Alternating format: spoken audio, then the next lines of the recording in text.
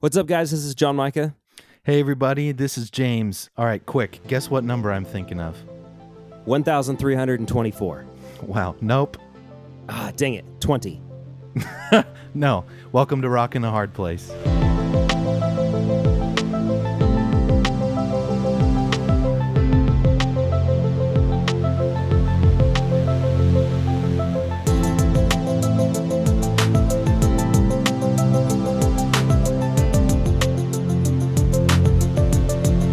All right. I thought for sure it would be 20 because this is our 20th anniversary year. And we have the 20 EP that came out not too long ago. 20. If you haven't listened to the 20 EP, you definitely should. He's got a point, folks. If you haven't listened to the 20 EP, you definitely should. In case you haven't and you've been hiding under a rock as far as Cutlass News is concerned, we'll just recap real quick. 20 years ago, our first album came out, and we redid the top 3 songs from streaming platforms from that album, which were Your Touch, Run, and Tonight. And we gave them a completely fresh take, like brand new arrangements, brand new guitar parts, and John Micah sang new vocals. It was really fun, don't you think? It was a super fun project to kind of bring those songs back to life in the modern era. And I honestly really like the way they turned out. I think they turned out really, really good. So yeah, me too. And I think we honored the original songs too, because that's a pet peeve of mine. When you can't even sing along with a song when a band redoes it, you're like, that's not how it goes. Yeah. So I think we honored the original songs, but made them sound a lot better. I agree. That was one of the goals from the beginning. Hey, so actually the number I was thinking of was 88. Oh, wow. Yeah, which that is very symmetrical. It's very symmetrical. And incidentally, I guess I should bring this up and tell fans a little known James fact here. 88, the reason I was thinking of it was because I have a condition that's called synesthesia, where when I think of numbers, I see them as colors in my head. So like if I'm looking at a piece of paper, like a receipt, and there's numbers written on it, usually that's printed out in black ink. So it's not like the color magically transforms in front of my eyes or anything. But ever since I was little, before I even really understood numbers and math or anything, each of the individual numerals 0 through 9 has always had its own color. Each of those numbers has its own color. And so to me, 8 is red. And so 88 was red. So anyway, I was thinking of 88. Your first guess was awesome. What'd you say? 1,300 something? 24, I think. I've already forgotten it. Okay, so that's white, green. 2 is the color of light colored wood, and then 4 is blue. So there you go. Okay. That's the number coding system for me. Interesting. So I think 88 should be Ferrari red, like a specific shade of red, because it's red with red. Yes. It's like extra red. Oh, yeah. Well, 8 is basically, to me, and other people that have synesthesia would see different colors and stuff like that. But 8 to me is actually like straight up Ferrari red. Like so red, if I would have answered your question with what number am I thinking of, and I said red, I would have kind of been right. That would have been so meta. If you knew enough what I was thinking to quote the color to me, I would have been like pretty blown away. That's pretty amazing. What number am I thinking of? Red. Red. Wow. That's funny. Hey, so random fact for the day. Today we're recording this episode, and it's actually National Pickle Day.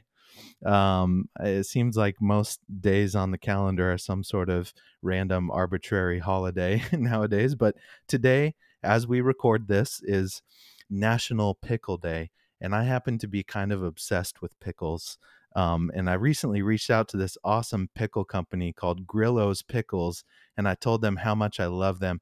The listeners can't see this, but if we show a video of this at some point, I'm holding up a sticker sheet from Grillo's. They sent me this cool like gift bag that had some cool swag in it and some free pickles in there as well. Yeah. So but this podcast is not brought to you by Grillo's. James genuinely, this is how much James loves pickles. Yes. And let me just say, not yet brought to you by Grillo's Pickles, but we'll see. So you're telling me there's a chance. Yeah. So actually, there's kind of a funny story as to why I got obsessed with pickles. So During pandemic, I would say we all kind of like picked up a bunch of weird hobbies. One of mine was gardening. I wanted to like grow beautiful flowers and stuff in our backyard, which is kind of a small backyard. So I kind of just wanted it to be like a peaceful space with like cool flowers and like rocks and stuff like that. But one of my other kind of random interests came about when I saw this movie starring Seth Rogen, and it's called An American Pickle, and it's a pretty funny movie. He basically plays two characters that are both himself, kind of. And I don't want to give it away, but like one of his characters basically falls into a vat of pickles and is preserved for like 100 years or something. And then he wakes up and emerges from his pickle tomb, and he's in New York City, and he is wandering around and doesn't know what to do, but basically he gets famous by making the most delicious pickles. And I was watching this movie and I was like, dude, I should go home and try and make pickles. And so I did, and it was a disaster. I made the saltiest pickles you could ever imagine, and they were so gross. So the reason I love Grillos so much is because I went on this hunt to try and find like really good pickles, and I bought all these different You kinds. found them. Yeah, and they won the taste test. They're like perfect. Wow. They're exactly what I would make if I could make good pickles, and I can't. Well, there you go. Turns out I Pickles. definitely can't. But you could grow cucumbers. I could probably grow some cucumbers, but you got to grow pickling cucumbers. That's one of the other It's secrets. special. You don't special just use cucumbers. regular cucumbers like a moron. Okay. Yeah. Things I did not know. Cucumber facts. Hashtag Rock and a cucumber Hard Place. Yeah. Yeah, All the so things you're going to learn by listening to this podcast. That's right. So in Super honor of helpful. National Pickle Day, I just want to give them a shout out. Thank you so much for the cool stuff and for the free pickles. I love them. Also, speaking of hashtag turkey facts, since we were just making a joke about hashtag cucumber facts or hashtag from our pickle facts. previous episode. Throwback here. That's right. Some of you guys came through with some interesting facts. I've seen some funny comments, but a friend of mine, a buddy of mine named Sam Mears, who's a youth pastor here in Portland, he sent me a text the other day. Him and his wife were listening to that episode, and he said, "Hey, Claire wanted me to share this with you. So here's a pickle fact. Gosh, I'm so now we're mixed getting up. confused. Yeah. Pickles and turkeys. Here's a turkey fact. Turkey fact. All right. Yeah, here's a turkey I'm fact excited. from our friends. She says the turkey was almost our national bird. That's an interesting fact. She says that Benjamin Franklin preferred it because the bald eagle is a scavenger. The turkey finds its own food. Apparently, that was more important to him to represent the American spirit. So turkey was almost our national bird. I'm gonna argue that point though, because I was have going watched, to as well. I have watched an eagle swoop down and snatch a fish out of the river or the lake. Both. I've seen both, and that's right. Quite impressive. It's pretty cool. Up in Lake Clark National Park, when we go up to Port Ellsworth every summer, there's this one spot where we go fishing for pike, where like literally right above us in this tree, maybe 15 feet, 20 feet up above us in the air, there's always this bald eagle sitting there. Now, here's the thing. I've seen these eagles swoop down and grab a fish out of the water, but I've also seen them try to scavenge our fish that we're fishing for. So they are kind of scavengers too. Yeah, they've definitely eyed our fish a few times. Yeah. But I actually, one of the most impressive things I ever saw with a bald eagle, I think I was on the Rogue River. I was rafting in Southern Oregon. Cool. Yeah, the Rogue River in Southern Oregon, kind of where you grew up, right? Yep, and we were whitewater, like there's like these inflatable kayaks that we take down the river a lot of times, and so I think I was in one of those. Yeah. And this bald eagle swoops down and snatches a fish out of the river, and as it comes up, two osprey attack it, like literally dive bomb right onto it, and just like attack the eagle. The eagle drops the fish, and this is midair dogfighting happening here in front of me. Yeah. The Top eagle Gun drops style. the fish. Like they knock it out of its talons or whatever, and as the osprey are like swooping in, the eagle tucks its wings, does a barrel roll, and goes into a dive. Catches the fish. This is like Top Gun. Oh, it was insane. Yeah, I felt like I was watching Top Gun, but it was birds. It was crazy. The eagle dives, catches the fish before it hits the water, No and way. takes off. And the two osprey were just like, we can't compete with Wow. that. They Wow. just buzzed out. They were like, we tried. They That got eagle's stage fright. yeah. And I was like, that's our national bird right there. That Yeah. thing's awesome. That is America. That's awesome. Osprey is the state bird of Oregon, though. So that was like a There you state go. showdown versus the national showdown, like Yeah. state versus feds. That's awesome. But Yeah. today we're going to be talking about my dear friend, John Micah. Previously, we released an episode where I went into my background a lot, my childhood story and sort of the journey that life has taken me on, which included moving all the way across the country and, finding faith in God after some really challenging years throughout my childhood. And, as we set that up in the previous episode, we were kind of sharing how we felt like it would be a great way to set context for the audience, so that you know more about us and know more about like the background and why we think the way we think, and the meaning and the impact behind some of the stories we're going to be sharing as we go on. Also, we just want you to know that like we hear you, we see you. We've gone through a lot of these same things, and we want to share that with you. So in that same spirit, we wanted to kind of introduce you in a bit more personal way to the background of John Micah's story. Yeah, so I actually want to start out with my story by kind of starting more recently and then kind of go back to the beginning. About 5 years ago, I went through, I was going through just one of the toughest times of my life. And the last 5 years have been a process for me that I'm still going through and still sorting through. And started going to counseling and a lot of things over the last 5 years that I've been unpacking. And so as I talk through this story, there'll be some things that I'm still kind of working through. Yeah, so still in the middle of. Yeah. But that being said, about 5 years ago, I hit a spot where I was just miserable. And part of the misery was that I didn't feel anymore. I had no emotion. I had no feelings. The world was just gray. Yeah. And it was a horrible way to live because everything, like stuff I used to enjoy, I didn't enjoy anymore. And there was also a lot of things that had happened that were negative, some financial things, some family things, just struggles across the board. Some stuff with touring. Yeah. And then with my kids, they were going through some tough things. Yeah. And that all kind of culminating at the same time, I think I began to shut down completely.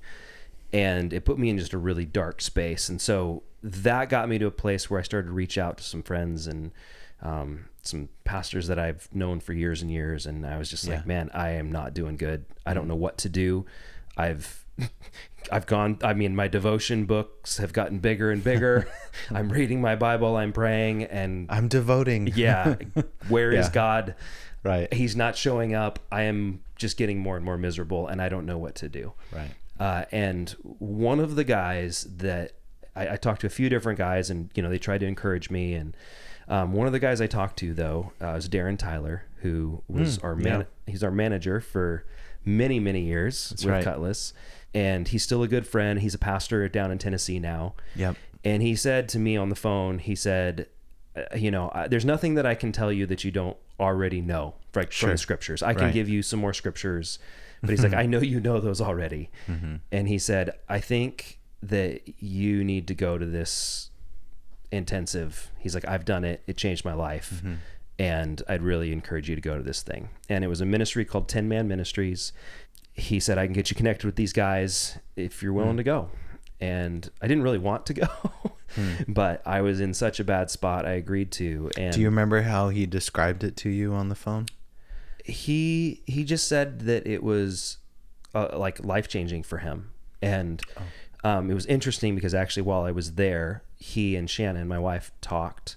Yeah. And he made a comment. I'm trying to remember exactly what it was. And Shannon told me this later when I got home, but he had told her, you guys have always been really great shoulder to shoulder, like working together.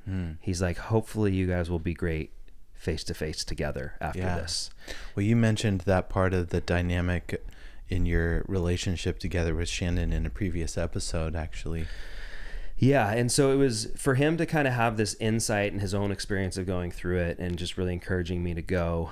And I did. And 10 Man named their ministry after the 10 Man from the Wizard of Oz who wanted a heart. And they really kind of specialize in helping guys that were in the exact kind of spot that I was in, which I didn't know this, but it happens to a lot of people that get to that place where their emotions are shut off. They don't feel anymore. They're miserable and they don't know how to move forward in their life. Right. And it's catastrophic on your relationships and on your faith. I mean, there's so many things there that can be very, very bad if you continue to just spiral down that. And so that for me was like the point of changing to say, I need help and I need people that can help me that understand this and have been through things like this. And when I went, I didn't know what I was getting into. I didn't know what I was walking into, but realistically, it was honestly the start of actually like licensed therapy for me, where in the past I'd always just gone to pastors or the church or the Bible or whatever to be like, well, these are the solutions to my problems. And I had hit a point where I needed clinical help. I really did. Right. But I hadn't really been willing to go there, maybe because of some of the stigmas and some of the things attached to that, especially in the faith, Christian culture, psychology and clinical therapy and counseling isn't always seen as safe. Like it's like, oh, it's kind of, some of that stuff's pretty weird. And they're going to kind of walk you away from your faith. Yeah. They have these other ways of dealing with your soul, but God is the authority on your soul. And so don't go to the world for that. True. The statements are true, but it's like, that's not really, it's not these ulterior motives of people that are trying to, and maybe we can talk more about this later in the episode or on a future episode, but like, it's not people that are trying to change your beliefs, especially your spiritual life beliefs. Yeah. They're trying to help you see the dysfunction in your ways of thinking, especially the ways you think about yourself, and to learn skills of how to get out of those corners that we get stuck in. And I kind of had dabbled in a few things here and there, counseling wise. No, just like clinical, like seeing my family doctor about some things, Sure. and we'll talk more a little bit about that as I go back in my story. But I'd never really done like actual counseling therapy with like clinicians and licensed people, licensed therapists. And so this kind of opened up my world to that a little bit. And what was interesting about it were the guys that were, part of 10 Men, they were all believers. And when we first got there, they were like, we're going to use scripture when necessary, but we're not here to teach you guys the Bible. Like most of you guys that are here already know these. And so it's the same thing. I'm like, I know exactly. I need something different because this isn't working, which sounds weird because I'm like, but it's the Bible. But I'm like, but I'm missing something. And that was the process of, they began to kind of unravel some of those lines of thinking that were off, that you can't see your own errors in your own line of thinking because it's very linear in your own mind of this is this, therefore, 1 + 1 = 2 in your mind. But someone else is like, well, you missed, there's a negative in there. It doesn't equal 2 because you missed something, or your perspective warped how you got to your answer. And that's really where kind of I realized these guys had tools that I hadn't interacted with before because they were, they had training and they knew how experienced. to experienced. And they were experienced as well. Yeah. And they'd gone through their own stuff too, and their own counseling and therapy. So they'd experienced it firsthand for themselves, and they were able to share their stories as well. And that was super helpful just to set the tone for where we were headed. But that was the beginning of the journey for me. And even now today, I still meet with a therapist weekly, and he is a believer, and we talk about God a lot in those sessions and how it relates to what I'm dealing with and going through in my life. But I say all that because that was such a culmination to me, that was like the breaking point about 5 years ago, where I realized that the stuff I had done my whole life and the way I had approached my life up until that point, that there was something in error there. But what was so challenging about it was I couldn't see where the error was, because all I ever wanted to do was the right thing. And I tried so hard to do the right thing. I tried so hard to do things well, and I wanted so badly to do what God wanted for me and what God wanted for my life. And I felt like I really tried hard. I tried so hard to do that. And that trajectory led me to a place of just completely beat up, broken, no feelings, numb. Yeah. I mean, I was just an empty robot. You know, I was that 10 man with no heart that wanted a heart. And I go, how did I get here? Why did I get here? I don't understand. And I'm just seeing broken pieces of my life all around me and fall out every direction I look at. And I'm like, God, this is not what I thought like following you should look like. Like, this all seems off, because my relationships are not where I want them to be. My health is not where I want it to be. My emotions and my soul is broken. And I'm going, you're supposed to be the solution to all of this. At least that's what I thought. And what in the world? What the heck? Where are you? What is going on? And so that for me was a pivotal shift. And really the last few years, as I've kind of gone through this, it's continued to be a very challenging season in my life. And I've changed a lot over the last few years. I've been learning a lot. James, that you've gotten to see and witness this firsthand. And it has been very hard, but I say all that just to give a little bit of perspective as I go back, because now I'm looking through this lens of, I realized that there were some things growing up that were off. And I realized that I sacrificed things that I ought not to sacrifice. And I think one of the biggest things, though, that has been just revolutionary for me recently is I also felt very misunderstood in many of the things that I was doing. And I just never felt like people saw, and I'm going to use Cutlass as an example. People saw the lead singer of Cutlass on stage, and who that was and who that should be and who that person is and what they do. But they didn't always see me. All they saw was my accomplishment. And so for my entire life, because I wanted so badly to do what was right, I always felt like there was a right way and a wrong way to do everything. And I looked at the whole world through a very black and white lens. In every scenario, I'd be like, well, there's a right way and a wrong way to do this. I want to do the right way. And so I'd lean into that 100%. And the challenge with that was the Christian culture around me also puts pressure into that, like, do what's right, choose the right path and God will bless it, is kind of I'm going to oversimplify it a little bit, but that's kind of the theme that you get a lot of times within the Christian sphere. If you want God to bless your life, you follow him, and the outcome is, positive because you're following God. And I guess I'll talk about, when I was young growing up, I didn't really feel like I had a choice. And even recently, I've realized this in my life, where a lot of the things that I see in my life that I want to accomplish or do, or I set myself, set goals for myself, there is no option to fail or to do something different, because that would be not living up to what God wants for me, or what the people around me expect from me, or what the culture thinks I ought to be. And so there wasn't this freedom to choose another path, if that makes sense. I felt locked into this path that was almost set for me. And it's really confusing now, because I was in this place of, well, what did I set and what was the expectation placed upon me? And I can't always see the difference between those two.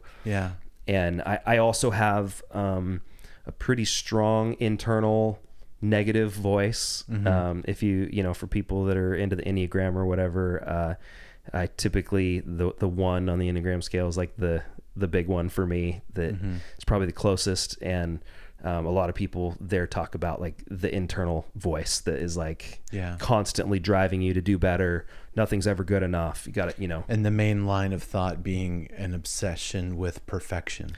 Yeah. But it's what's interesting though, is it's not like, oh, look how perfect I am. It's that no, I have to do things perfect. Yeah. And it's really oppressive. Like you become like actually like a slave to it. Yeah, exactly.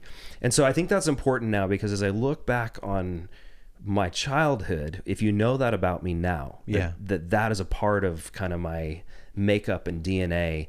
I had a bit of the perfect storm growing up, and where a few things came together that I think culminated in some really unhealthy things later on in my life. Yeah. So I grew up in Southern Oregon. I was born in 1980 in Ashland, and spent most of my life actually just outside of Jacksonville. My parents had about 6 acres and grew up on property out there, which I loved. Loved being out in the Jacksonville's country. Beautiful. It's great. Yeah. Such a fun town. Yeah. And I was, my parents, they built this house when I was little and grew up there. And my dad was a pastor at a church out there that we lived like 10 minutes from the church from where we lived. And it was kind of out in the country. And he was the executive pastor of this church. And over the course of kind of from my infancy to high school, that church grew to be about 7,000 people. And in the area, we're talking about population wise, how much? At that time, it's grown since then, but at that time, probably 100,000 people or so in the area. Yeah. And so when you have like almost 7% of the entire population that's attending one church, there's some gravity to that. So my dad, being the executive pastor, was everyone's boss that worked out there, and the staff. Right. I think at one point the staff was over 100 people on staff. Wow. And it was a big church. Operation. Yeah, big operation. And my dad was the boss. And a lot of things going on. Yeah. And so the classic, PK, pastor's kid. Yeah, there you go. That's pastor's kid for people like me who didn't grow up with that terminology. It's like a known thing that a lot of pastors' kids, as they grow older, especially in their adolescence or teens, frequently rebel and totally are like, I don't want any of this. I'm out. Right. And it happens a lot, and it's, we can joke about it and stuff, and it's common. But for me, I was like, my personality was not that way. No. I was like, okay, here's the expectation that people have of me, as a pastor's kid and kind of in the bubble, so to speak. And I was like, okay, here's the expectation. I'm going to do one better than that. I'm going to overachieve that. And so I threw myself into that right away. And I think this started at a really, really young age for me, of this desire to please the expectation, but also, like I talked about, that inner critic and inner voice that I also had to appease. When did you start to feel aware of any expectation on you and what that entailed and what it looked like? Yeah. So it's hard to tell when you look back. And I mean, of course, from outside your family, like from from the church and from from the culture Christian around culture, you, from the world around you. And I've thought about that a lot. And it's there's so many gaps in my childhood even that I'm like trying to remember. I'm like, gosh, what was going on there? What was I thinking about? Memory wise? Yeah. There's really some interesting gaps. As I was working through therapy and some of the other things I was going through, as I was talking through things and working through my childhood and my story, one of the things that stuck out that it had never occurred to me, but I was like, that's not normal. Like that's really unusual. And I think it's one of my earliest memories I have. And I think I was about 4 years old or so, maybe 3 or 4. So pretty young. And a common question that people ask kids that age is like, oh, what do you want to be when you grow up? Like, oh, that's cute. I want to be a fireman. At that time, I always said veterinarian at that time.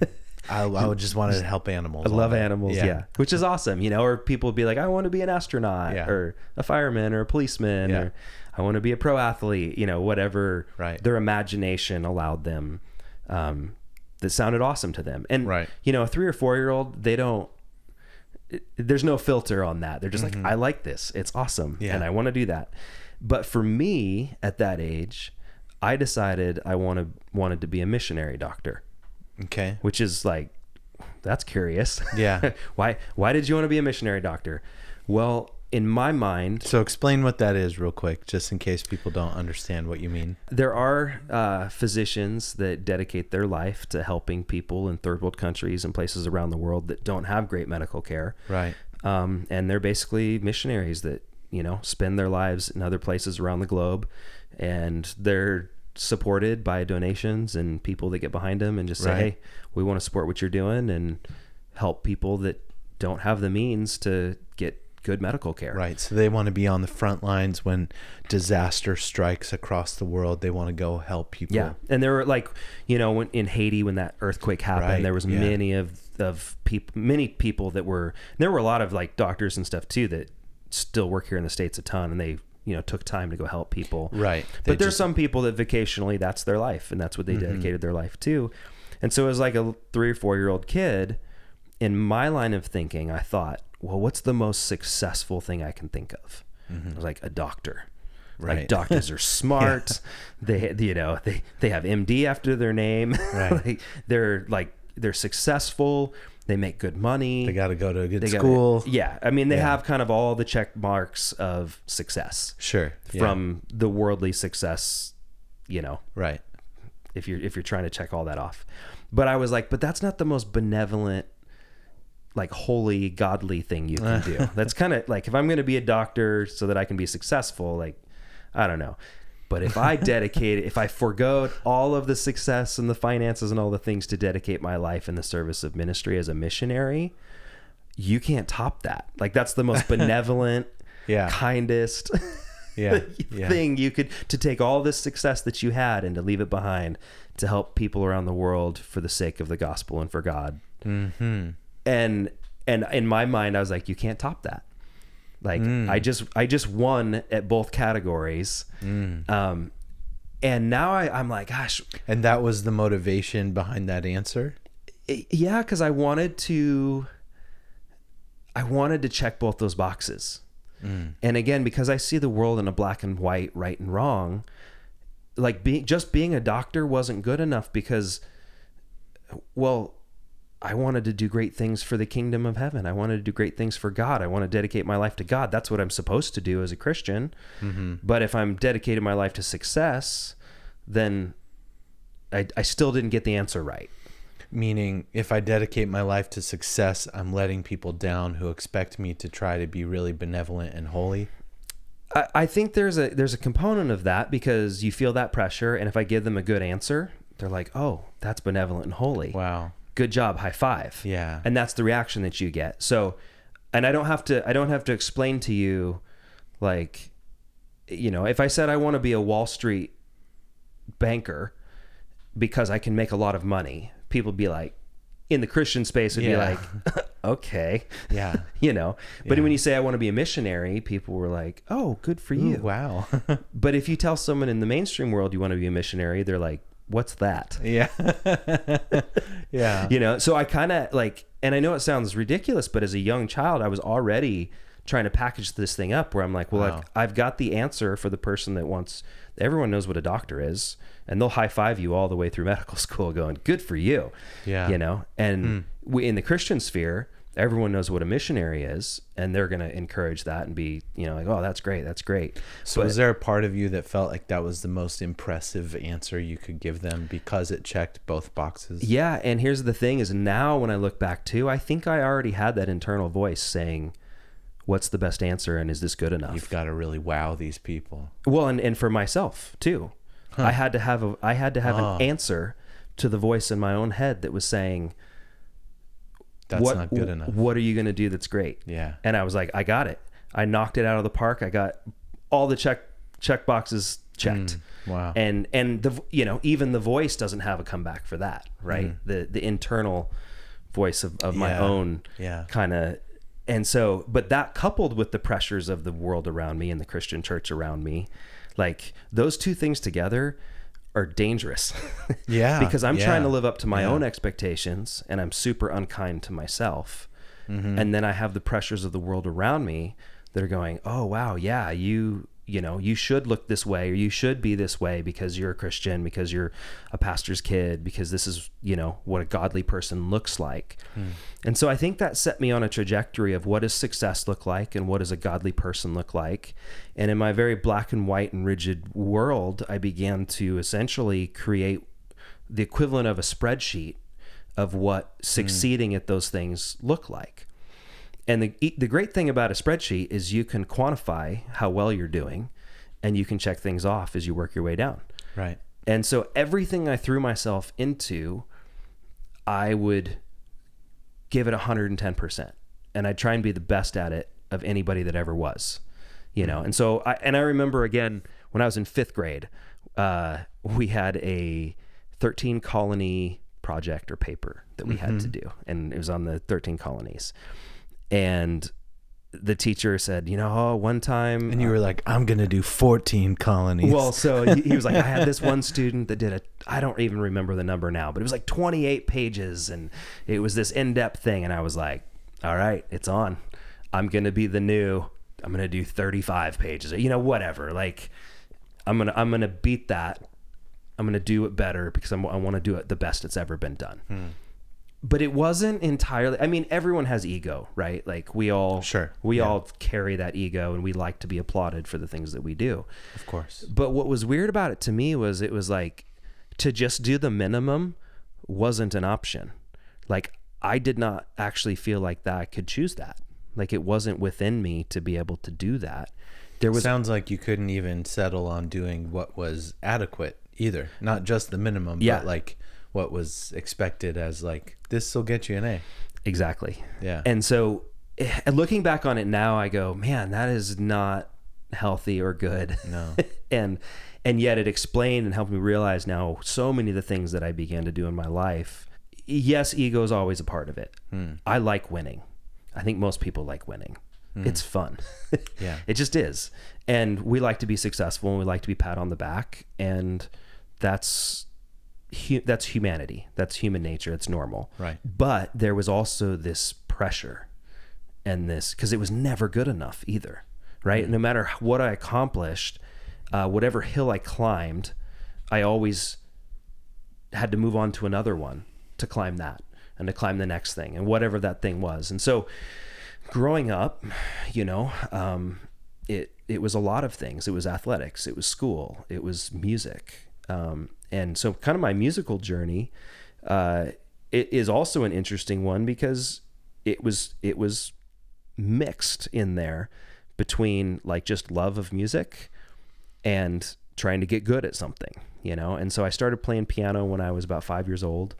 I was classically trained. My mom played piano a bit. My grandmother was amazing at the piano and played in church and everything. And so I kind of just started at home, started to get the basics, and then started taking lessons, and all the way up to recitals, and kind of doing the whole classical piano train. Yeah. Started doing worship on the piano. A guy at church showed me how to build chords, and that was like a whole new world to me, coming out of a rigid classical. Grew up in the background. 90s. Music, throwback music. Yeah.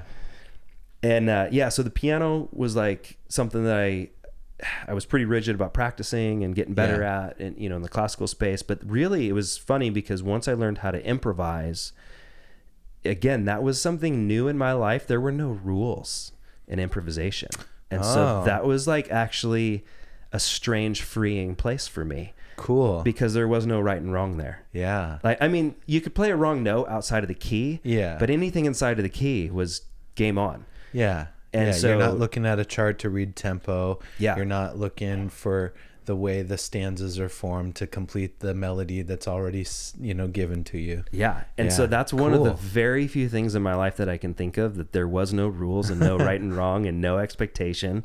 I could just... Good old music coming through again. And so there was a love there, I think, that came from that, and something that was unique, that was, I don't know, maybe that was part of the trajectory of my life there, taking off.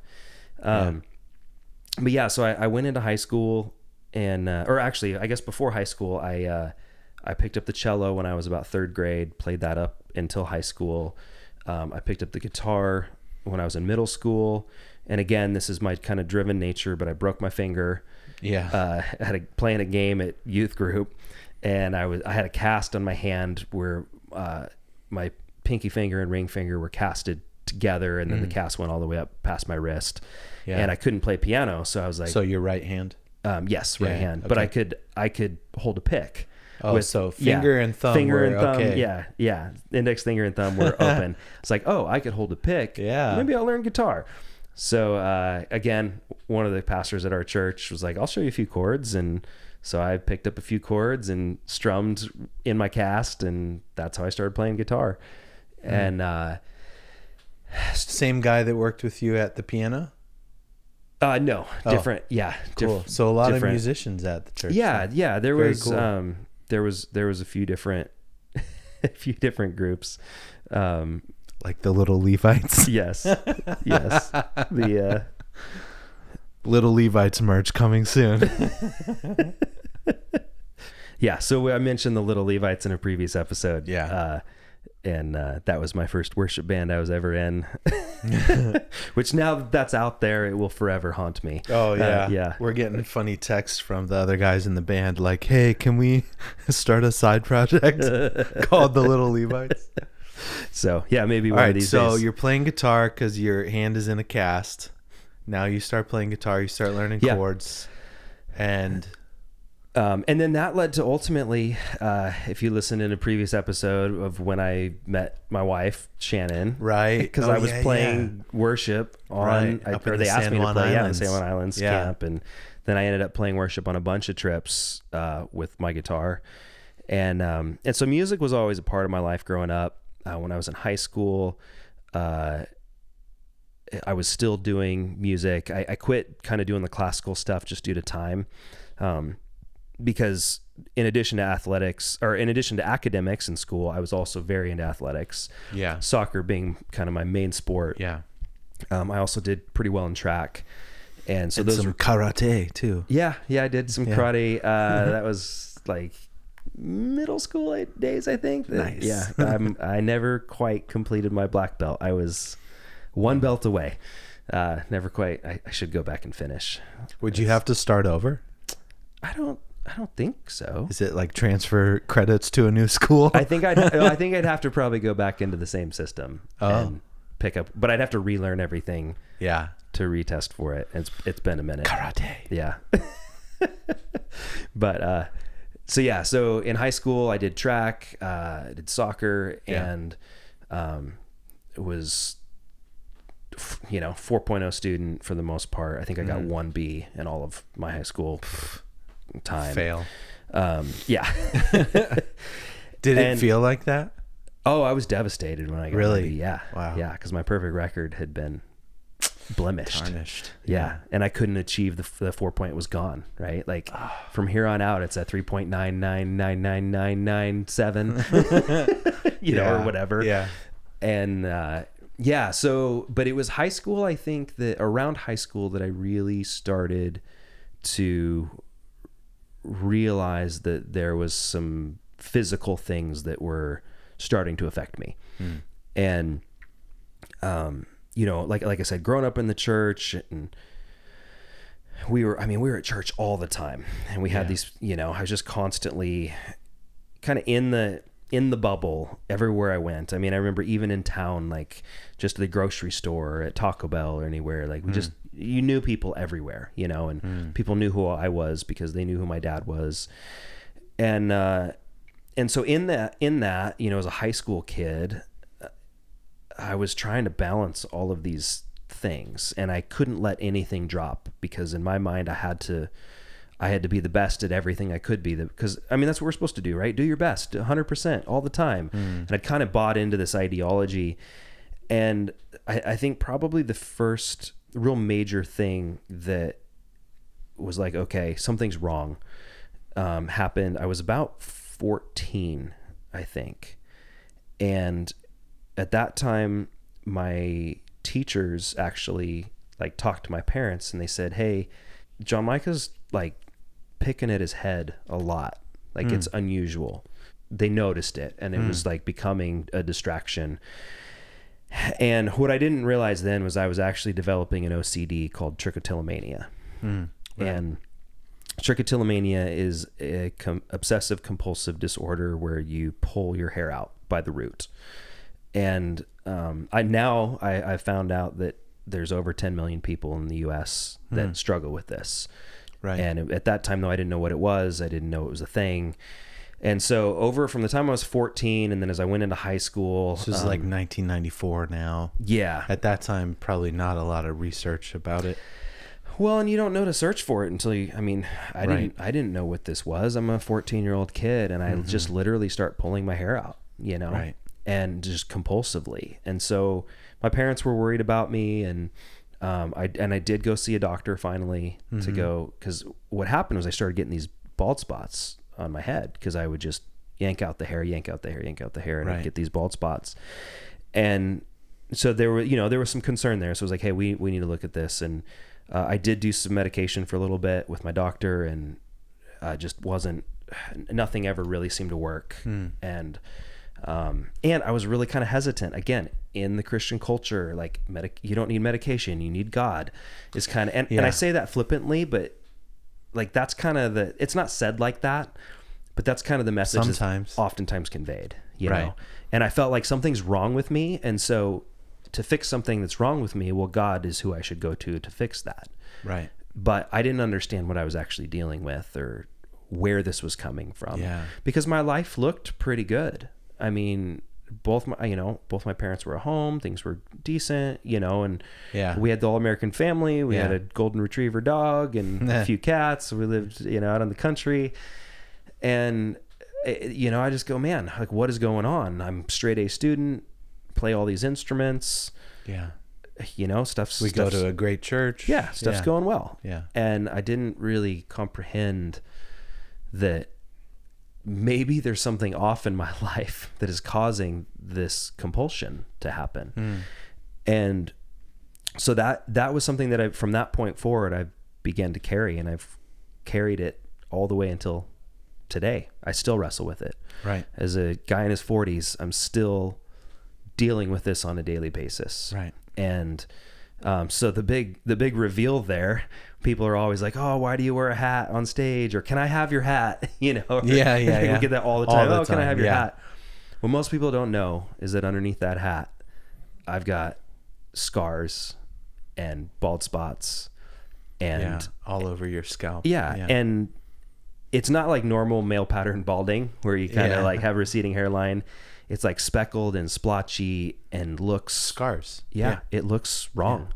And I actually remember when I was in college, I was in the dorms, and again, I played soccer, and so I remember this kid came in, walked into my room, and I was sitting at my desk, and he was standing kind of, so he was above me, and he looked down. I was working on my computer, and he looks down, and he goes, oh my gosh, what happened to your head? Did you get cleated in the head?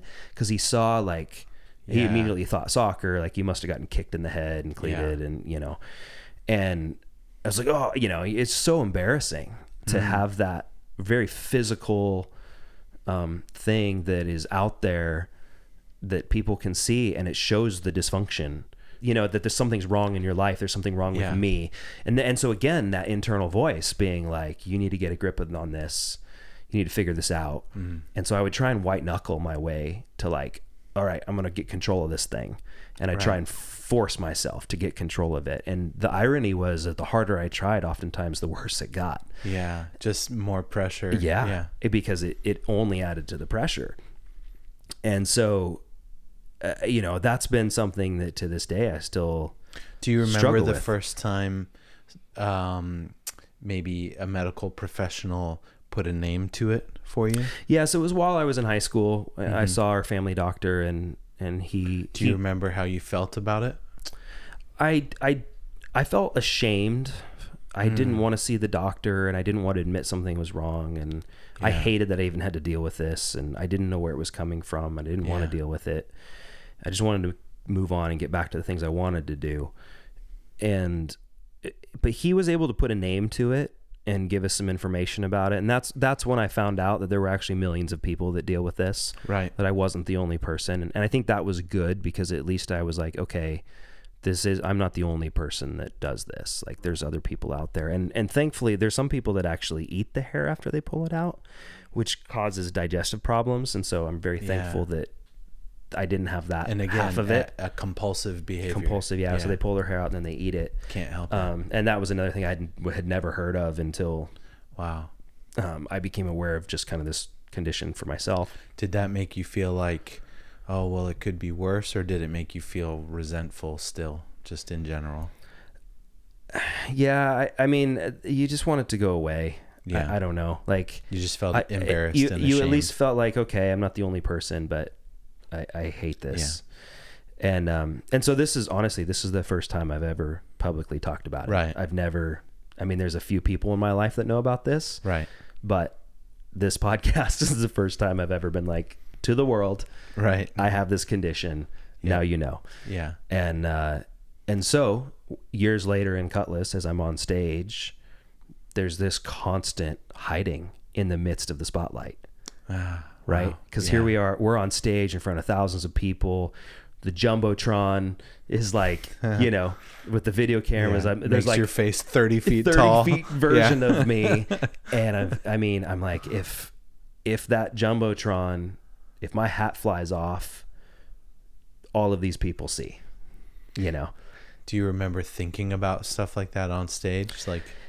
Yeah, I would say, so there were a few seasons where I tried to grow my hair out and cover it up as best as I could. Yeah, I remember. And because I would have more success during certain seasons where I'd be able to grow my hair back out and kind of cover things up. And I'd bleach it blonde sometimes because it helped blend it a little better. Right. And there were some times I was on stage that I wasn't wearing a hat and I felt like I pretty much got it covered up, but I was like a little unsure. And then you Jumbotron 30-foot tall version of me. Yeah. And I'm like, I hope it's not obvious. Yeah. So that's been, to this day, I hate it. But to a certain extent, you pretty much felt like you had to hide that the whole time. Yeah, my entire life, I was constantly trying to hide it because I didn't want people to see it. Yeah. And it's embarrassing. I don't want to have to explain it. And I don't know where it's coming from. I don't understand it. Mm-hmm. And in the culture in the world that I lived in, there was, we had reason. Well, not only do we have reasons for everything, we had a Bible verse for everything. Yeah. It seemed like, right? Yeah. And so that was one of the things about growing up in the church was the church that I grew up in was a very strong Bible teaching church. Yeah. And I am very thankful for that. Like we really just dove deep into the Bible. And it wasn't until I got into college that I realized how in depth our Bible teaching actually was.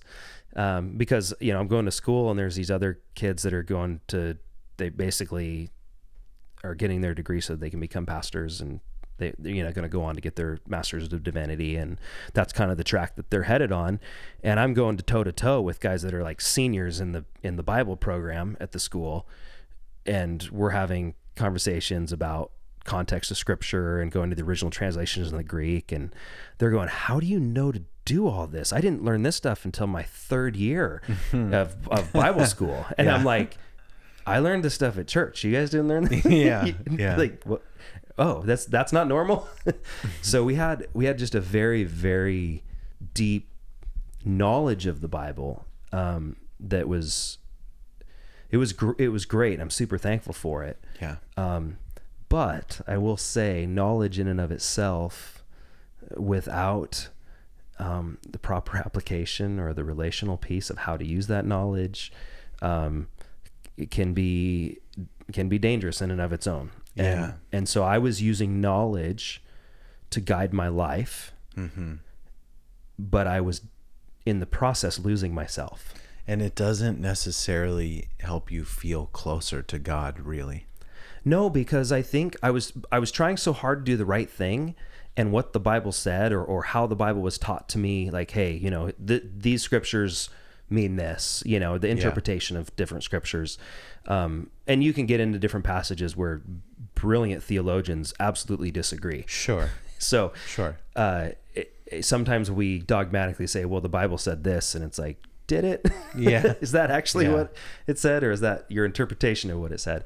So there is that, and we have to be honest about that. But I really tried to take a very dogmatic approach in like applying the Bible to my life constantly because the Bible was truth and it was right, and therefore if I followed it, it would be the right decision. And that internal voice you talked about earlier, what did that make you feel like when you were kind of engaged in these kind of debate or like deep, discussions and arguments with these other people? I was so convinced that I had the truth, like 100%. And like more than them? Yeah, if somebody didn't agree with me, I'm like, you're disagreeing with the Bible. Right. It's that mentality, right? Like, I have studied this. This is what the Bible says. This isn't what I say. Therefore, this is the truth. Yeah. And looking back on that, like I said, I go, is that what the Bible said? Or is that just my interpretation of what the Bible said? Yeah. And I was so convinced that that's what it meant, that it was the truth, God's truth, right, for the world. Right. And looking back now, there's a lot of things I would say I was very dogmatic on in the past that I'm much less dogmatic about. Right. and I think it's healthy, and I think it's good. Mm-hmm. And it's just, when we talk about the Bible, I do believe that the Bible is true. Yeah. Absolutely. But I think it gets taught, and I think as it gets used in ways constantly for other purposes. Or you also have to just take into consideration our American lens, that we read the Bible through the lens of people that grew up in America, right? That our life is different than the rest of the world has ever been. And our way of thinking is different. Like, we've gotten to travel all over the world, and honestly, like, kind of those American tropes of like, we can do anything, that really does change the way that we see situations compared to how other people that grow up in different parts of the world see situations. Like, we approach things entirely different because of that Americanness, so to speak. Yeah. And so we read the writings of Paul, and we forget that Paul wrote this to a group several thousand years ago that had a culture completely different than our culture, that were dealing with completely different things. Right. And so when Paul says, I can do all things through Christ who strengthens me, he doesn't mean put that on your basketball warm-up jersey because we're going to win the championship. Yeah. And yet I went to a Christian high school for a few years. That happened. Not exactly, but like those kinds of verses got used. Yeah. It's the sign on the locker room everyone slaps as they get, walk out the door. Yeah, right. Yeah. And so it's like a motivational poster you put up on your wall. Like, I can do all things through Christ who strengthens me. Great verse. Yeah. That is not what Paul was talking about. And right before that, he says, I've been poor, I've had plenty, I've gone through it all, good and bad. I've been through all kinds of things. Right. He's talking about parts of his life where he was shipwrecked or in prison. Yeah. And he's like, I can do all those things through Christ who strengthens me. I can get through all that because of Christ. But no one puts on a t-shirt, I can be shipwrecked and bitten by a venomous snake and imprisoned through Christ who strengthens me. Right. Like, we have the Americanized view that God will give us the strength to overcome anything in like winning, kind of, right? Because that's the American way. We win.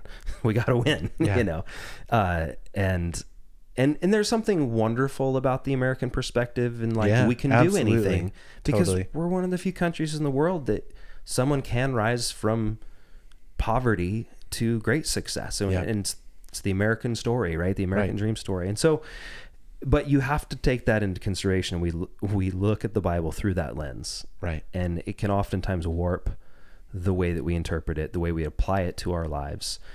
And so I realize that now. I think looking back, there's a lot of things that I thought was a bit more clear cut and black and white that I'm like, I don't know if I had that right totally. And a lot of it's the way that stuff is presented to you too. You grow up in a culture and in a world and in a church, and you're gonna absorb beliefs from a lot of different people that have a specific view on the Bible or things like that. And and so I'm thankful for many of the things I was taught, and I'm also looking back on my life going, okay, there was some stuff that just simply probably wasn't right, and that's okay. Like, none of us get it all right, but some of those things, like, paired with your personality, kind of stuck in you. That's in a where it got different way, dangerous too. Yeah, because Yeah. now I believed I had the right answer, so now I'm going to die on that hill, Right. even when I ought not to, Right. because I'm like, this is not a hill to die on, and yet I'm like, yes it is. Yeah. I know it is. And the thing is the person I was meanest to was myself. Yeah. I was the most unkind to myself because I saw myself as something, just my body and my personality, who I am, was simply a tool to accomplish great things in the world for God, to change the world, to make a difference, to succeed. I did not give grace or space for me to exist as a human being in the world that has its own struggles and feelings. And I was constantly trying to torque myself back onto the right path, the right direction, the right win, whatever it took. Do you feel like that affected the way you extended grace to other people? Unfortunately, yes. Yeah. Yeah. Because if you can't be gracious to yourself, you don't even know how. Yeah. The interesting thing now too is I realized I was really bad at receiving grace too, because Wow. I was Yeah. uncomfortable with it. I didn't want to have to receive it, and I would try to not need it, because if you can just achieve enough or do well enough, be holy enough, then you don't need as much grace. There is sort of this unspoken way of teaching that's common within church, and I think it's something that all of us churches need to take stock of and examine. Are we, in error, teaching and preaching a God who's less gracious than he proclaims himself to be, because we preach grace, we talk about grace, and we teach about it, but the unspoken sentiment behind it all is like, yeah, but you better never mess up. Yeah. You better never need that grace there.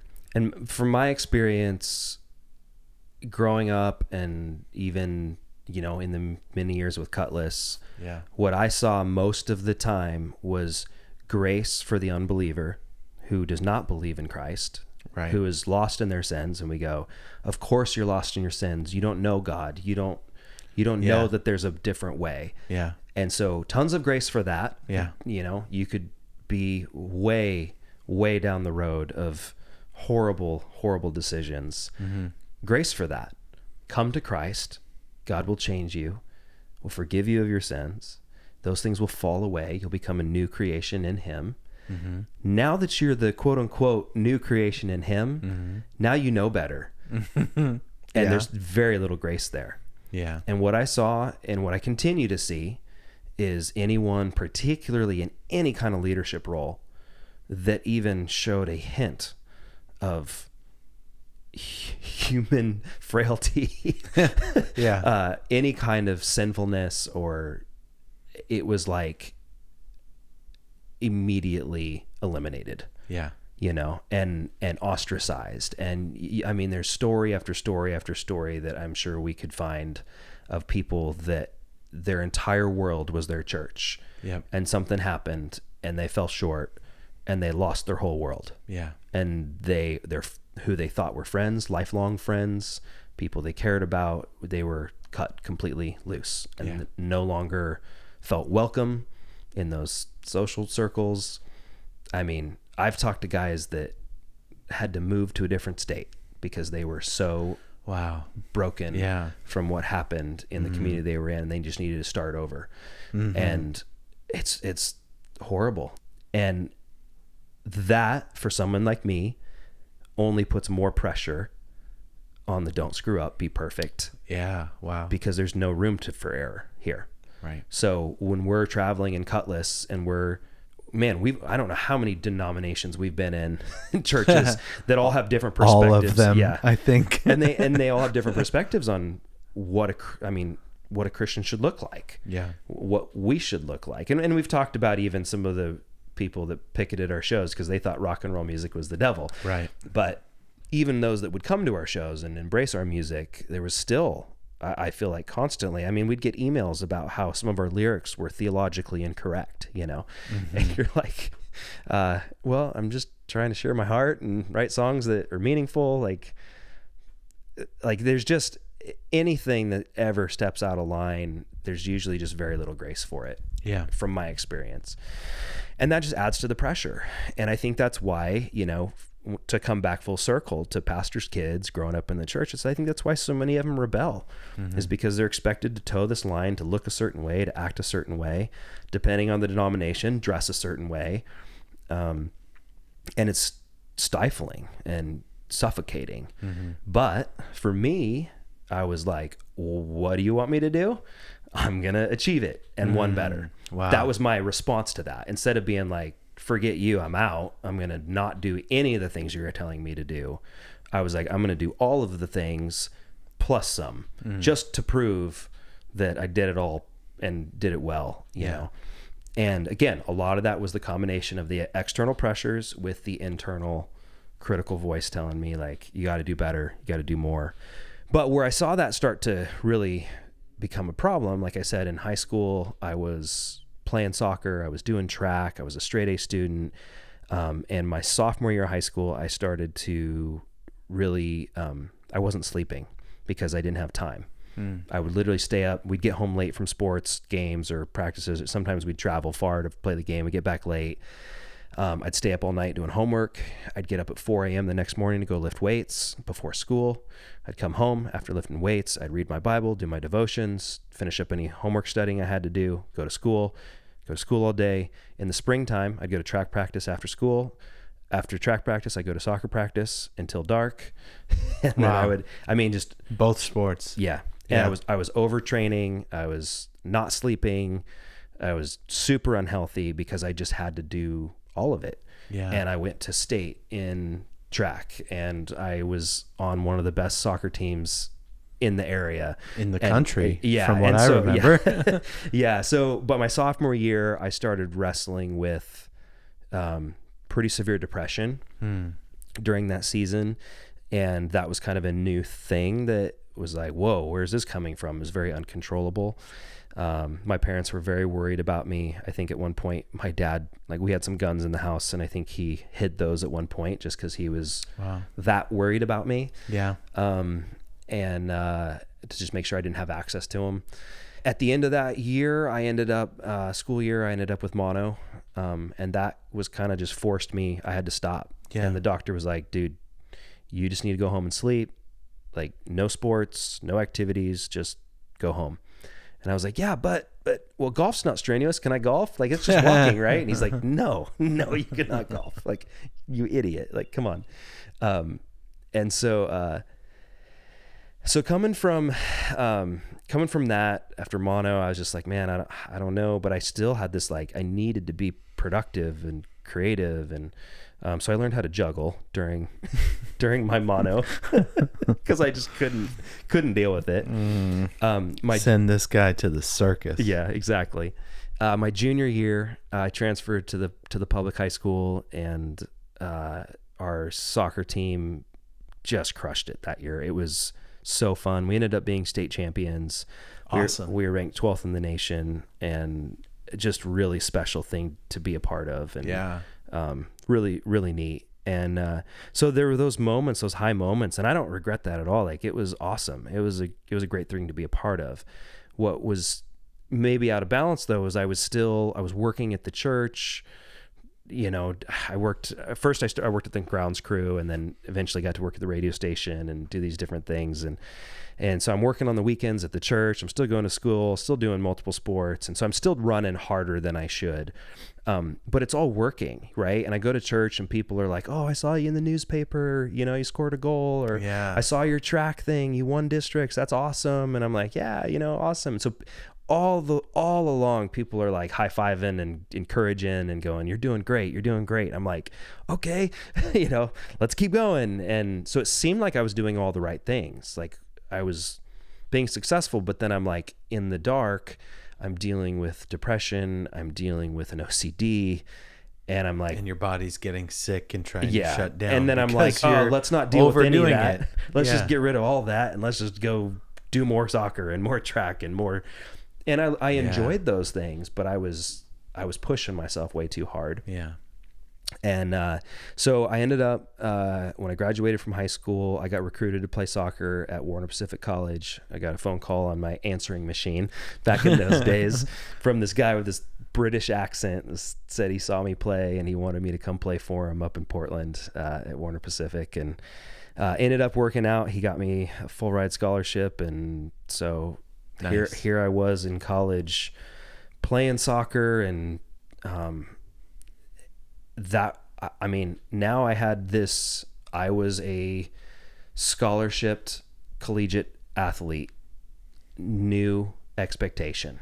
Wow. Right. And so the sacrifice there, where once again, I was not nice to myself, but also because of my drive. And this is common with athletes, I think, which is why the world is changing the rules right now on this. But I sustained numerous concussions playing soccer in college, and I'd had a couple prior to this, but the more I got them, the easier I got them. Yeah. I fractured my sternum. I dislocated my shoulder.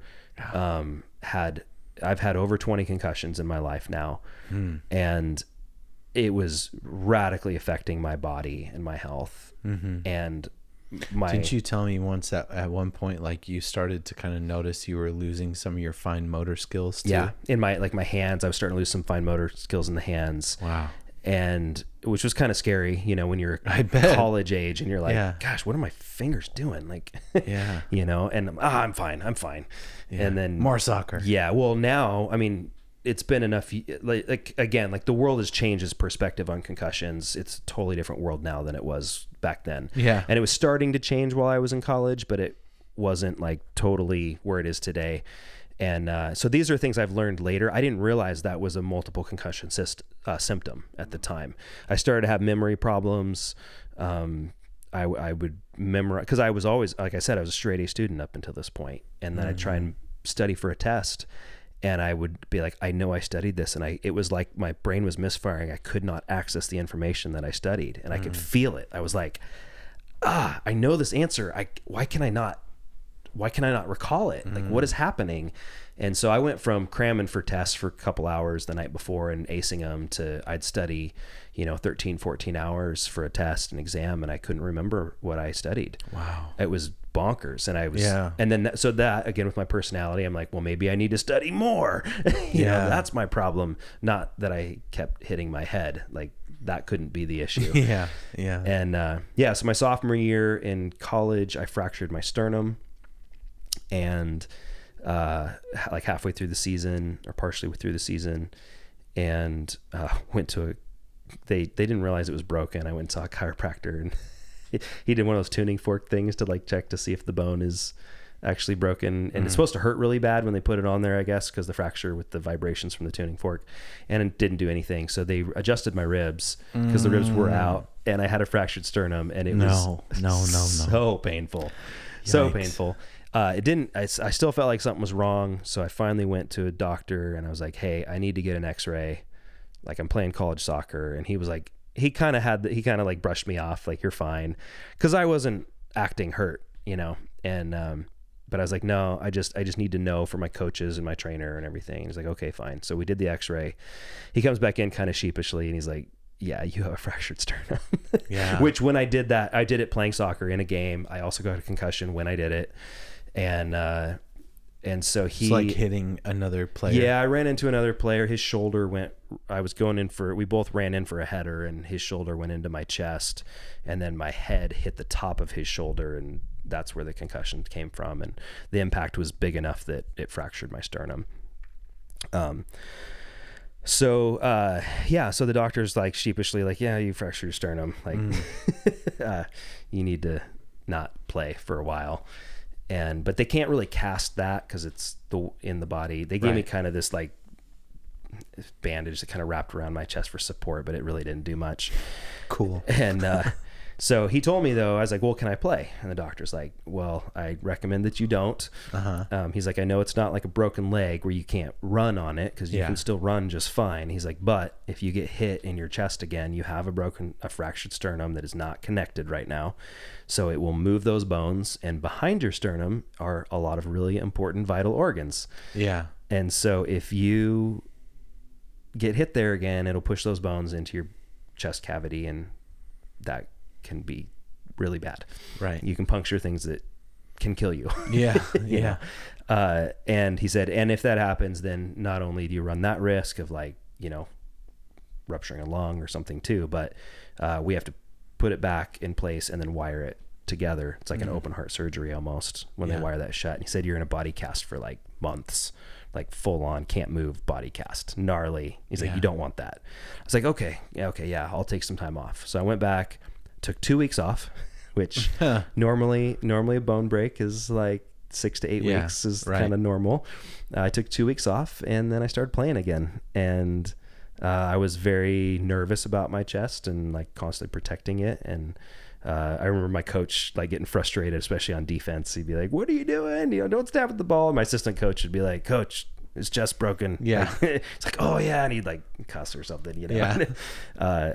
And so so I finished the season and, you know, played kind of hurt for most of it. And at the end of the season, my coach called me in his office and he said, you know, "Hey, how'd you feel like your season went?" And I said, "Man, I struggled a bit. I felt like I played hurt. Felt like I wasn't 100%. And again, I wasn't living up to the expectations that I had in my own head. I looked at the season and I was like, well, if I wasn't hurt, I could have crushed it this season.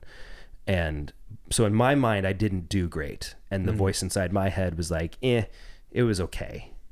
But what I neglected to mention there was I was still the leading scorer on my team, even after being hurt and all of that. Wow. And so my coach says, well, I thought you had an amazing season, and the coaches in this league thought you had an amazing season, and you're first team all conference. Wow. And wanted to let you know. And here's, you know, I got a little piece of paper award, you know, and looking back on it, I'm just like, man, like it's still like in my mind, I was kind of surprised because I was like, I wasn't good enough. And yet I walked away with these accolades and stuff too, but I didn't even care. Like, it was cool. I was like, you know, you're like, awesome, I got first team all conference. That's cool. But it wasn't an ego thing for me at that moment. It was like, I wanted to be the best I could be. And I wasn't the best I could be because I was broken, but I still had to live up to, my team needed me. I was one of the main players I had to help carry the team, you know, like, which is so just crazy because they didn't need me to carry the team. Not really. You know what I mean? Like that's why you have other players on the team. Oh, but okay. There's this, and again, like I said, it wasn't ego though. It was like this responsibility. It was this like expectation that I've got to step up and I've got to be the guy. Again, it was like you felt like you didn't have a choice. I have to, because there's all these people they need me back and they're expecting me to play, and I want to play. I like playing, and I want to be in the thick of it, and I hate being out. And so many of the concussions too that I sustained during college, I never told anyone. I knew I had a concussion. I just did my best to figure it out on my own because I knew they would sit me if they found out, you know. And so I just play through injuries and I'd play through stuff. That's so dangerous. Yeah, totally. But again, I cared more about the outcome than myself and my body and taking care of me because I didn't matter to me. What do you mean by the outcome? Winning? Yeah, I needed to win. I needed to live up to the expectations. I needed to check all of the boxes because those boxes that were on my spreadsheet, so to speak, of what the right thing or the best thing was, in order for me to fulfill those, I could not be kind to myself. I had to give everything in order to get those boxes checked. And so in the pursuit of that, of being like, you know, I got to do all these things, I completely neglected my own health and my own body. In a very, very real, very physical way in that season. And at the time I just was like, I just want to play soccer and play hard and win, you know, you hope play good and you try to play good. I knew you were going to quote Bedazzled. I knew it. I think we played pretty good tonight. I think we played pretty good tonight. So the insanity of it though, looking back now, where I go, what was I thinking? Like, why did I care? Like, it's not, I mean, obviously everyone likes to win and to be a part of a winning team, and we're encouraged to play hard. And when I coach my own kids in sports, I'm like, yeah, play your best, give it your best. but don't, the problem is I lost myself to that, or I was willing to sacrifice more than I ought to. And the irony is there's so many people I think I've seen now in my life that had a healthier balance, that did super well, that were totally successful and didn't cost them everything to get there, you know? And so I think for me, it was the combination of that kind of internal struggle with the external pressure created this just perfect storm that throughout my life became a theme. And it really, as we got into Cutlass years and pursued, and that for me was mission minded. It was like, I want to change the world. I want to reach people for Christ. We're going to do music to do that, use music to do that. And the people that suffered the most from that, I think in my life, was my family, because I was running too hard. I was not being kind to myself in how hard we were running oftentimes, but they were stuck running with me now, because they're my family. And now I look back and I realize what it cost them, and they didn't have a choice because they were on the same boat with me. And the motor was stuck on my boat, and I didn't feel like I had a choice to turn it off either. And because I had to do what God called me to, I had to pursue this calling, this vision, this thing. And I was willing to die on that hill, to give everything for the calling. And somehow that felt noble and righteous and good and right. And all along the way, people are applauding it. They're going, keep doing what you're doing. You're doing so much for the kingdom. You're doing so much for God. You're changing so many lives.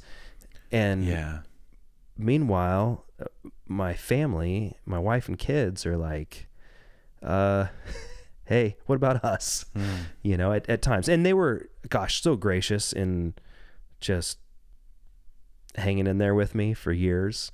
But I'd say most of the regrets now they're my regrets of like, I could have done better. And some of the hurts and the challenges we went through, I wish that they didn't have to deal with, And I think I take responsibility for that now.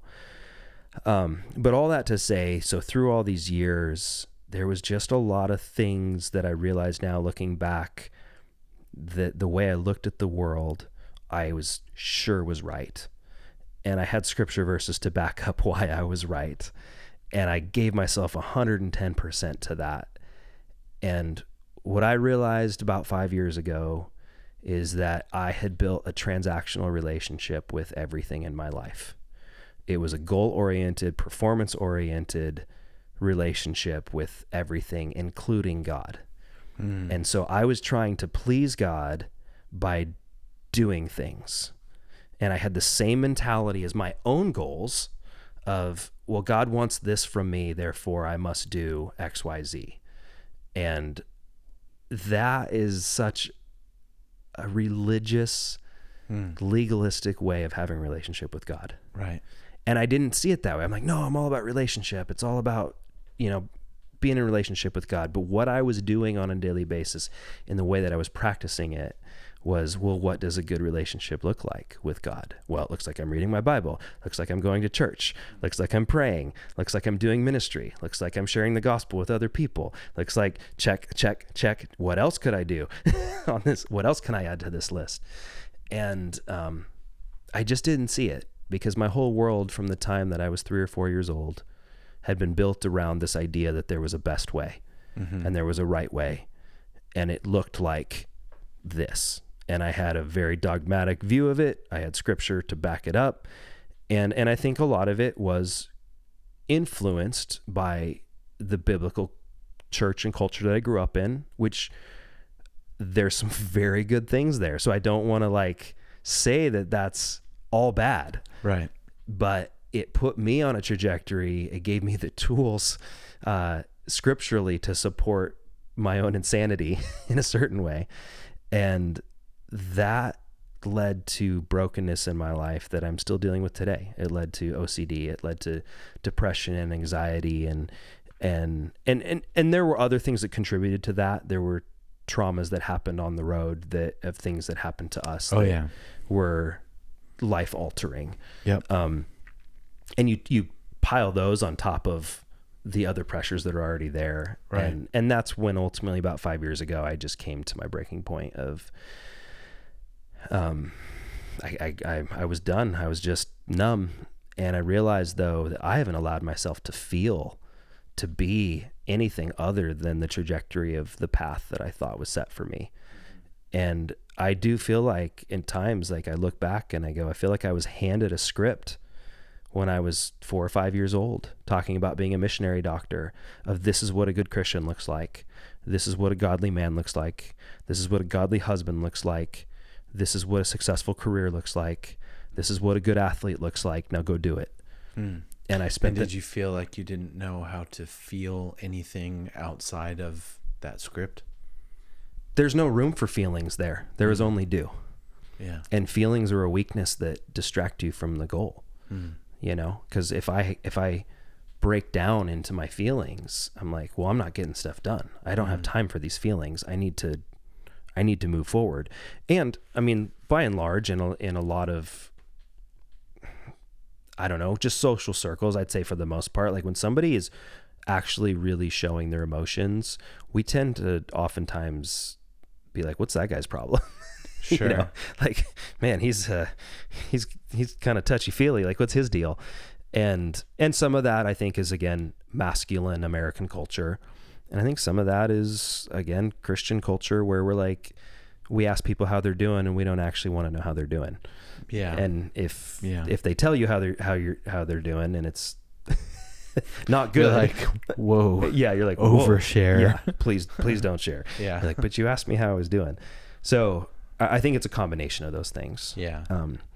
But all that to say, I'm very thankful for some of the things that I was able to do and to be a part of. I think that the Cutlass years were incredible. I got to experience some wonderful things with my sports teams, and we had a lot of victories that were super fun. And, you know, I've got some good friends that I've met along the way, but I've also got a lot of regrets. And so that pursuit of perfection throughout my life was laced with brokenness, but that brokenness wasn't ever allowed to be seen or dealt with or shared. But I've carried it my whole life. And I think the emotions were suppressed my whole life. I wasn't allowed to feel. I wasn't allowed to be a holistic individual. And I think that people in positions of authority and power in the church, particularly pastors, leaders, frequently find themselves, I think, in a similar position where there is no option to be human. There is only the option of what is expected of you from the congregation, from the culture, from the Bible, for what God expects of me. And we put this incredibly heavy pressure upon ourselves to be something that we simply can't be. Yeah. No human being can be this perfect thing. And then when we try to, what we get actually is a projection of who we want people to think we are. This projected image of this is who I am. And so for me, there's a piece of it where I feel like there's people that have known me for many, many years and they don't know me. All they know is Cutlass, and they know my athletic background, or they know, these different parts of what I did, but they don't know me. When you were making that your primary character that you showed to the world for so long, did you even feel like you knew yourself? Well, and that's what I'm realizing now is I spent so many years defined by what I did that I think that was my identity. And this is where it gets really slippery, because I go, I am a Christian.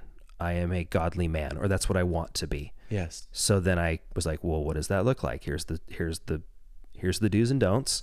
Do. See, now I am a godly man, a godly husband, a follower of Christ. And here's the evidence, because I did all of these things. So the identity gets wrapped up in that of like, well, look, I'm crushing at this, so therefore I am this. I'm doing really well at soccer, therefore I am a soccer player. I'm an elite athlete, or whatever it is that you're checking off those lists, that becomes your identity. And I think for me, those things kind of rolled up into this. That's who I was. It was what I did.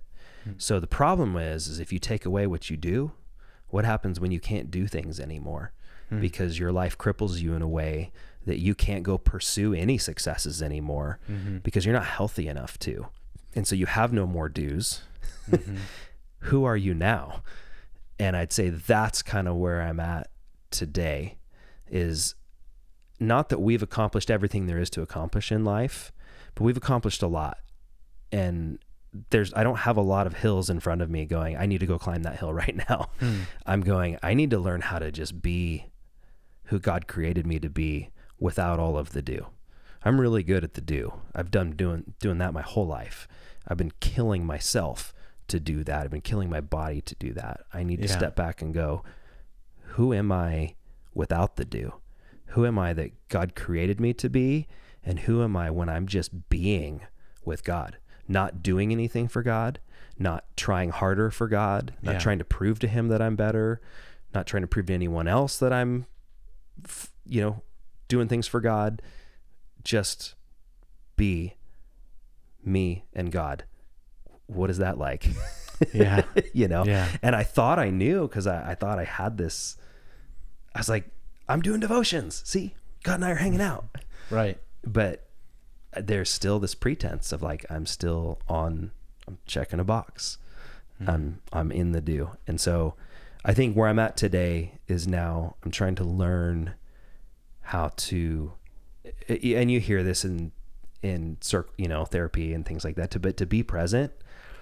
And in the moment, to learn how to be present with yourself, with myself, but also with others. Yep. Because I was always so driven about the do and the goal and the aspiration of where we're headed and what we need to accomplish, that I was never good at being in the room, present in the moment, which did not allow me to be very empathetic, gracious, to be a good friend a lot of times, to be the kind of friend that people need when they're hurting. Because I'm like, yeah, that's great you're hurting, but we're going over here. We're going to accomplish this. Yeah. And you'll feel better if you keep moving this way, because we'll win over here and then you'll feel better. Yeah. Or you're hurting because you're not doing X, Y, and Z. Yeah. Yeah. So here's what you need to change and then you'll feel better. Yeah. And instead of just being like, man, I'm with you. I get it. Let me sit here with you. Yeah. So learning how to be with myself, to be with others, but then also to be with God with no pretenses. I don't have to do anything, to just be. And that, I think, is somewhere in there, is discovering the true power of grace.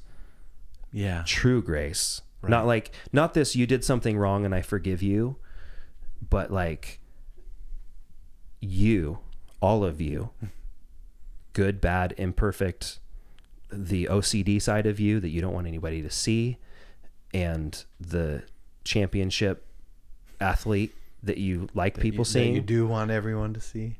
All of you. Yeah. Be with me. Yeah.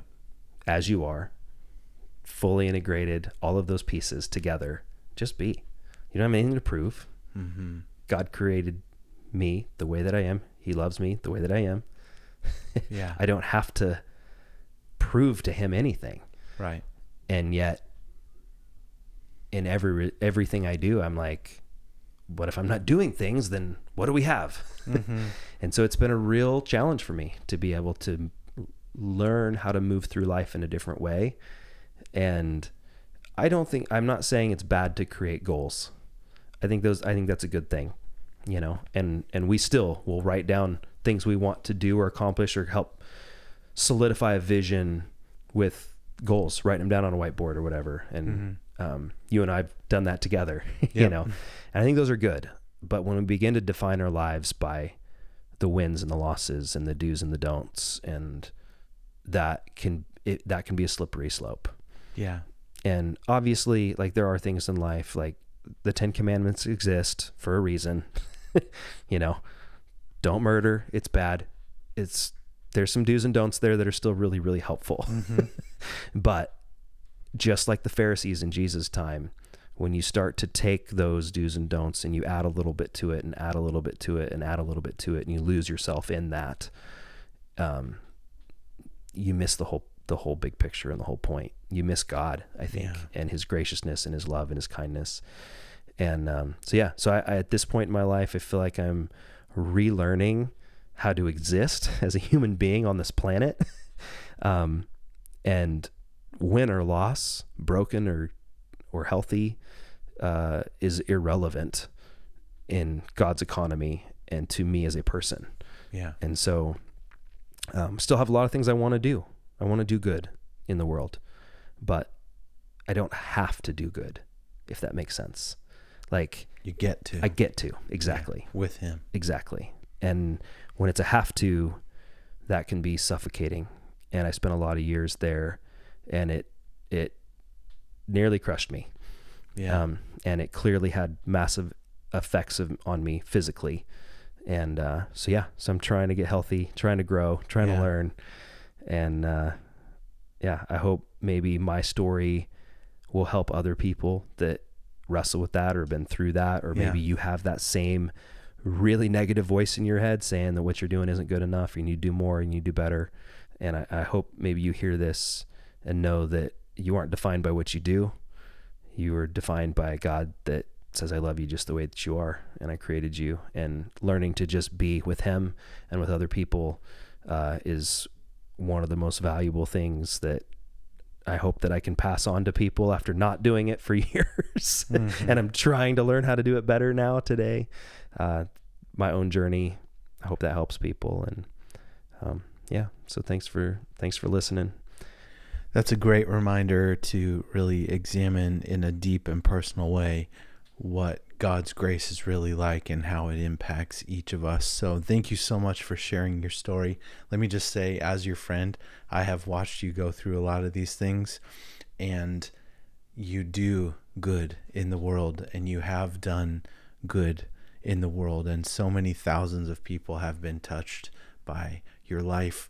And I think that is true about who God is too. In spite of us, he works in mighty ways in our lives, even when we're sitting there ignoring his grace and trying to convince ourselves that we're not broken.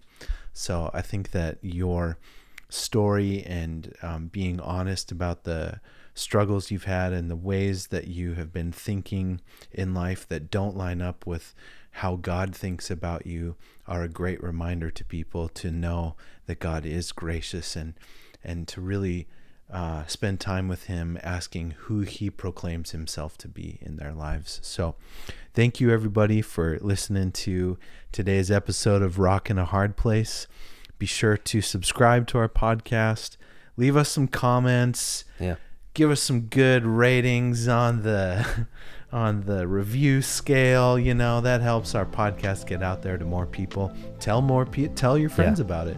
And if something that was shared on here spoke to you, feel free to shoot us an email about it. We'd love to hear your stories as well. And that's why we're doing this. We're hoping it makes a difference. So that's right.